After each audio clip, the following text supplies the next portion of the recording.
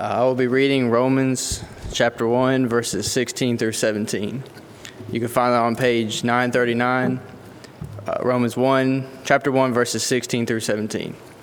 For I am not ashamed of the gospel, for it is the power of God for salvation to everyone who believes, to the Jew first and also to the Greek.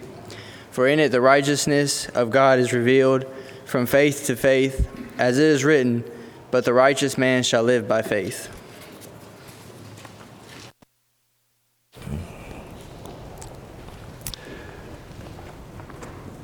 It's good to see you this evening.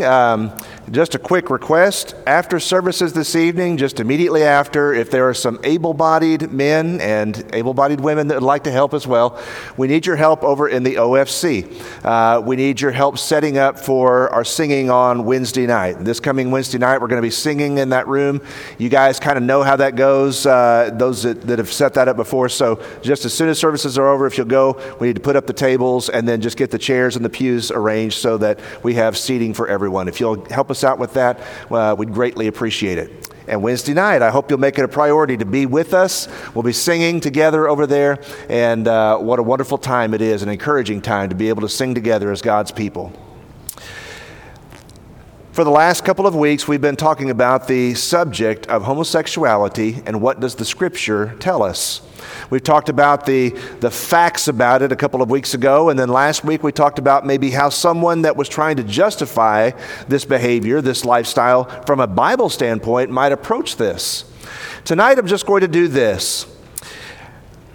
If you went back in time 2,000 years ago to the city of Corinth, we've been saying this all through this series. In 1 Corinthians 6, verses 9, 10, and 11, Paul says that there were previously in that congregation people that were thieves and adulterers and fornicators and homosexuals, among many other things.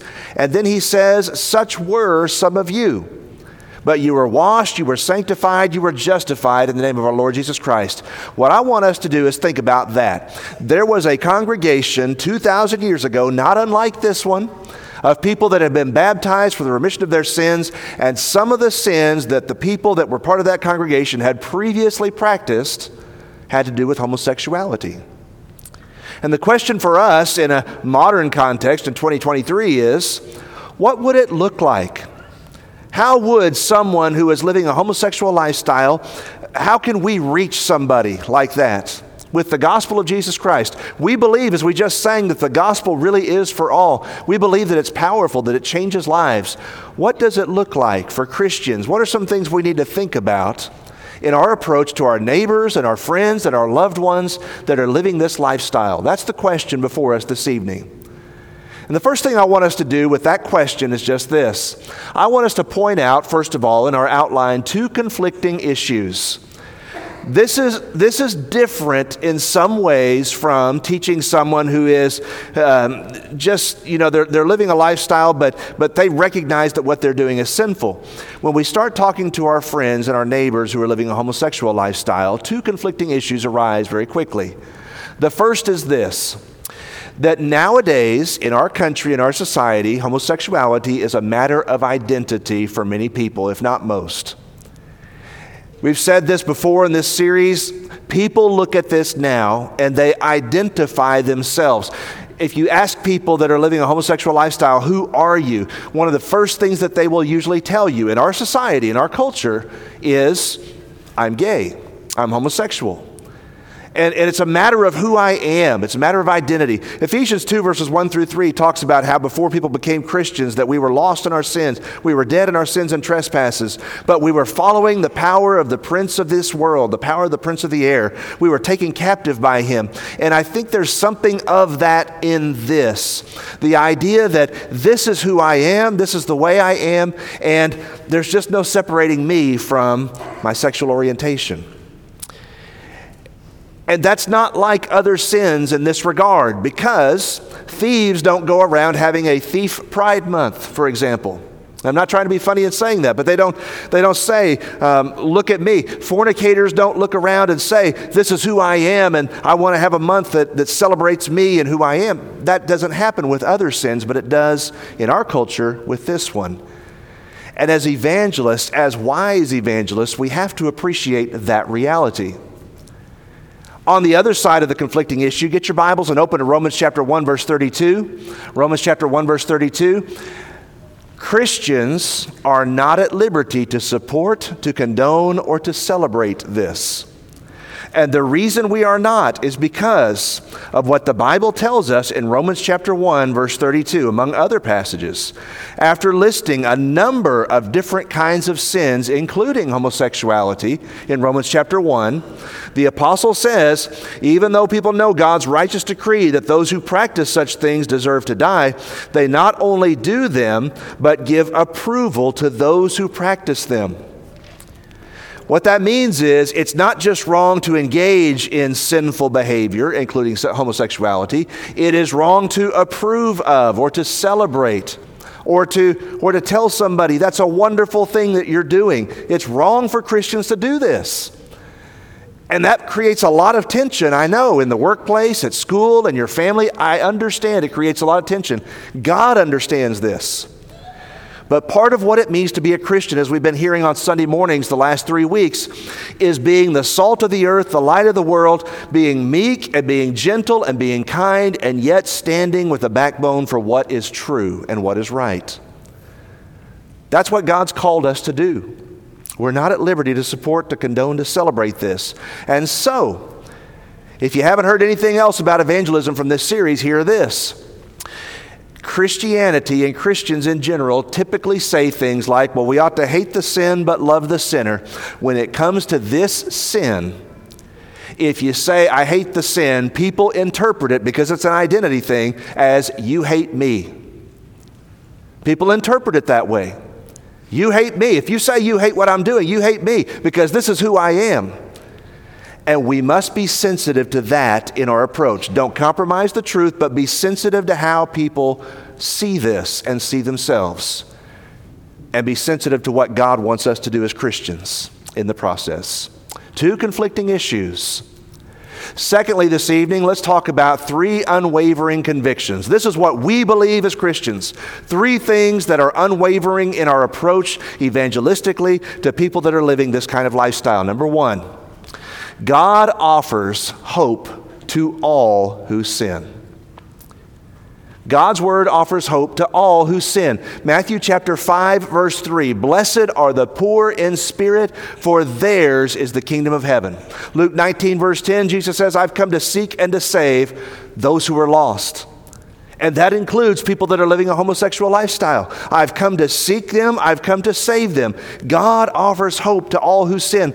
We must, as Christians, keep that in the forefront of our minds.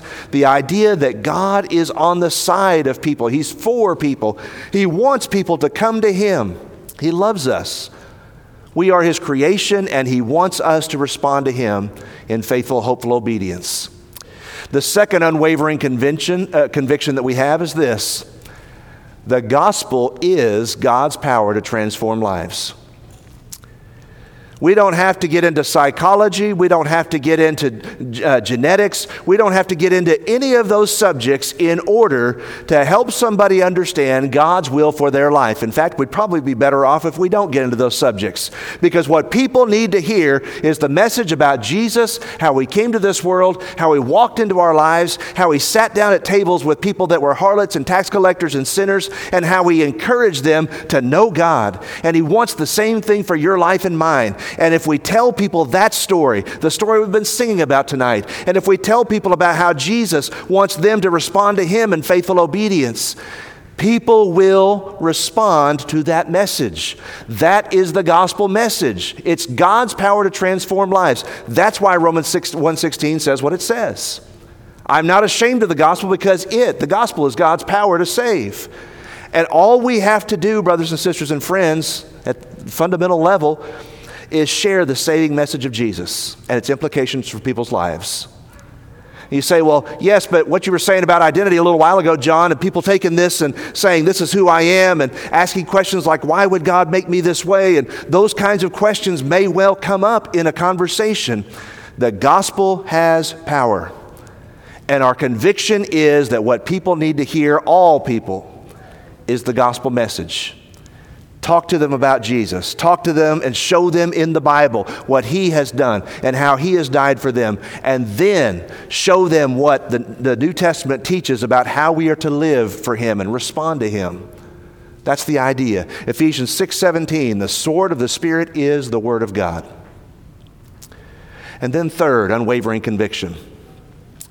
Brothers and sisters and friends, God does His most amazing work through relationships. God does His most amazing work through relationships.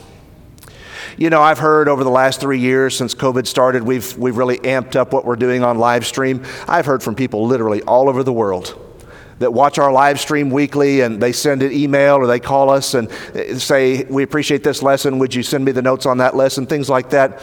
I appreciate that people are watching us online, but it's not the same to watch online as it is to have a relationship face-to-face with somebody else. The online presence is great. I'm not knocking that at all. But God works through face-to-face relationships. That's the way He's always worked.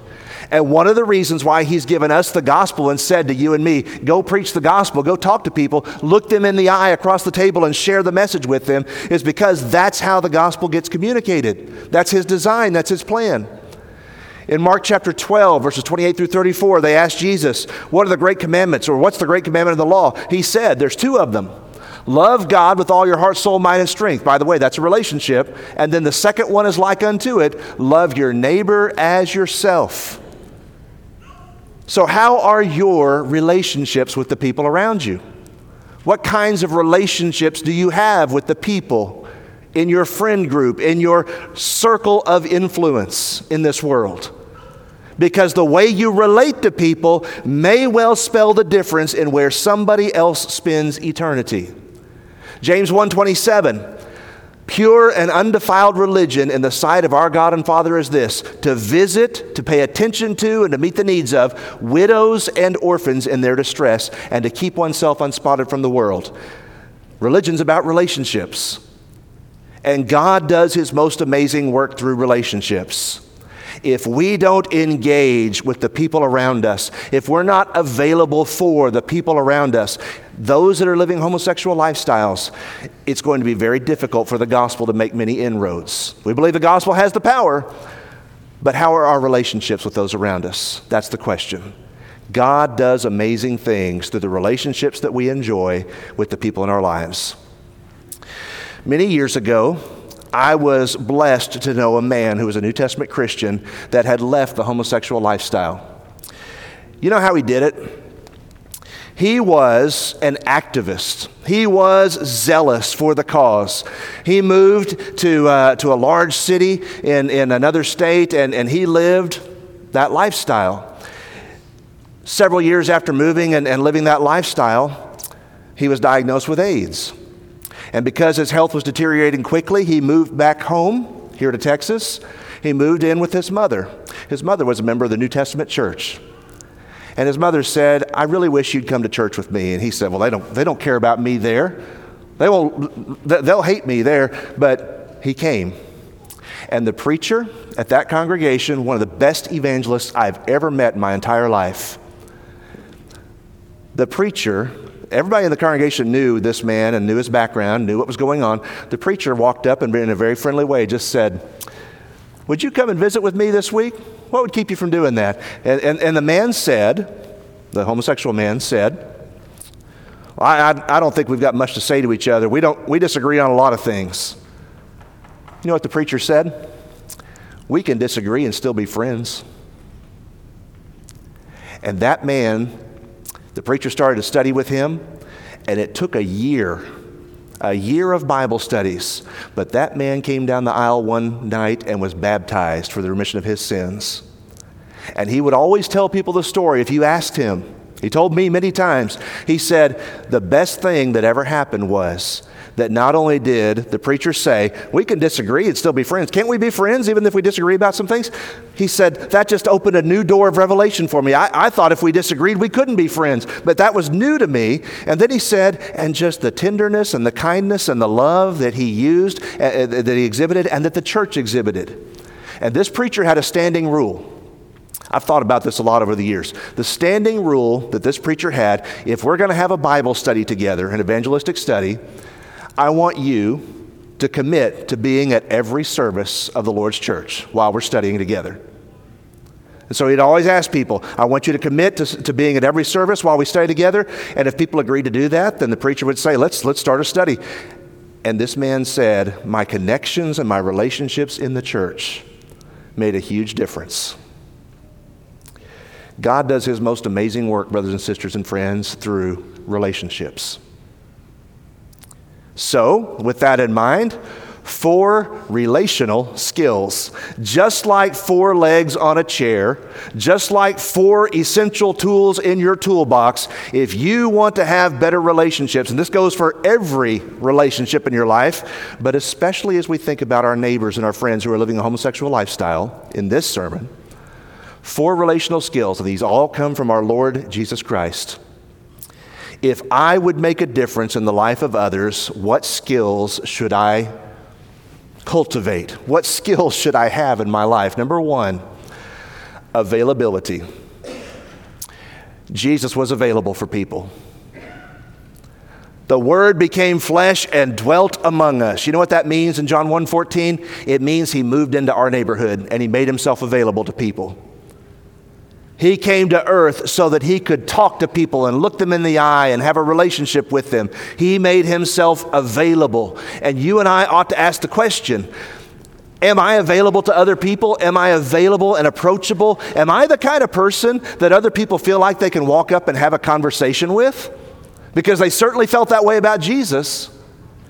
You say, well, that's not my personality. I'm kind of quiet and I don't like to talk as much. It's okay to have that personality, but do people feel like they can approach you? That's the question. Are you available? Galatians chapter 6, verse 10. The scripture says we are, all of us, called as Christians to do good to all men, especially those of the household of faith. How are your relationships with others when it comes to availability? Because the easy thing to do in our society is to slam the door and to insulate yourself and to not be available for others. You're never going to make a difference in people's lives if you don't become like Jesus in this regard. Second, relational skill. Sensitivity. Sensitivity. Jesus was not like a bull in a china shop relationally. Jesus was sensitive. He listened with his ears and he listened with his eyes constantly. And so you have, for example, in Matthew 9, verse 36, and in John 11, verses 32 through 44, people that are hungry. And Jesus says, the crowd seems hungry. Nobody else was thinking about that, but Jesus was. Or in John 11, when his friends were crying over the loss of their loved one, and Jesus was grieved in his heart because his friends were crying. He cared about them. Sensitivity. It has to do with observation, what's going on in people's lives, and then insight. What does this mean?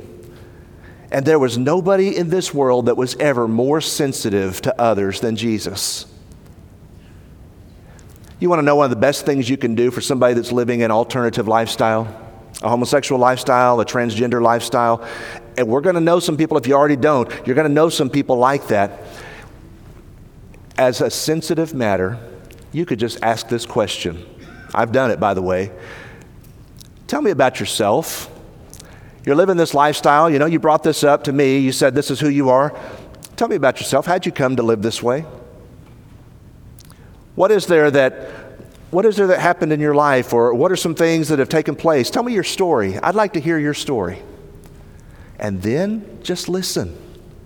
And try to listen with empathy and try to feel as they feel and see as they see. It makes a difference because people, when they feel like they've been heard, when they feel like you actually respect them enough to listen to what they say, because, you know, the Bible that you read, it says that what I'm doing is a sin. You're going to condemn me. When you listen to people and you show them that kind of respect, you're being sensitive to them. Jesus certainly did that. Third, relational skill. How about kindness? Don't call people names. Don't use slurs and epithets and all kinds of ungodly language to describe what's happening. The Bible's very clear about what God says and what he feels about homosexual behavior. You be kind. And not only that, you be thoughtful to the people around you. Because even though we disagree, we could still be friends and we could still be kind to one another. 1 Corinthians 13, verse 4, love is patient and love is kind, isn't it? Galatians 5:6 talks about having a faith that works through love. Be kind. It's a relational skill. Have you thought about lately, when you watch the news or when you go out on the roads or when you see people in stores, have you thought about how few people around us are genuinely kind these days? Pay attention to that this week. Okay, Debbie's nodding. She waits tables and serves at Olive Garden. She knows. We know. All of us know instinctively there's very, very little kindness. But when you show kindness and you do it consistently, you're being like Jesus. And he was consistently kind to people. And then fourth, relational skill. Last one. Creativity. Jesus dealt with people in creative ways. It was not a one-size-fits-all approach with Jesus. Sometimes he asked questions. Tell me about you. Tell me about who you are. Tell me about how'd you get to this point in your life? I'm really curious. I genuinely want to know. Jesus would ask questions like that. Sometimes Jesus would tell stories himself, and the stories were usually about things that were familiar to people. There was a sower that went out to sow, and some of the seed fell on good ground, and some didn't. Jesus was creative, is what I'm saying. Sometimes he spoke to masses and crowds. Sometimes he spent time with just an individual. I will say this, if you're wanting to study this topic further, this one tonight, you ought to give a lot of time and prayer and attention to what Jesus did with the Samaritan woman at the well in John chapter 4. If you want to understand how do I reach across boundaries and how do I reach across identity factors, like the fact that this lady's a woman, this lady's a Samaritan, that she has a different religious view than I do. How did Jesus reach across all those barriers and connect with somebody? He was creative. That's how. And you and I could be creative in how we talk to others as well. It might be something as simple as you saying, hey, would you come visit me? I don't know, we disagree on a lot of things. I don't think we can be friends. We could disagree and still be friends, can't we? Isn't that possible? Do you love me? Do you think it's possible to love me even though I live a different lifestyle than you? And if it's possible for you to love me, don't you think it might be possible for me to love you even though I disagree with some of the things you're doing? Be creative. Be thoughtful. Be prayerful. Those relational skills will help you as a Christian to go far in connecting in helpful and positive ways for the glory of God. Such were some of you. That's what they said 2,000 years ago. And that's what the Bible would say about all of us as well. The fact that we lived sinful lifestyles before we came to Jesus Christ, and yet because of Jesus and what he did for us at the cross, we have been washed, we've been cleansed, we've been sanctified. And Jesus can forgive all sin, and he wants that more than anything else. Thank you for your kind attention this evening. Heaven's invitation, we're going to offer that in just a moment. If you need to respond to the gospel, the death and the burial and the resurrection of Jesus Christ has made it possible for you to have a relationship with Jesus Christ. Believe in him, repent of your sin, be baptized. That's how somebody becomes a Christian. If you'd like to ask for prayers, if there's some way that we can help or serve, make your way down the aisle and let your need be known while together we stand and while we sing.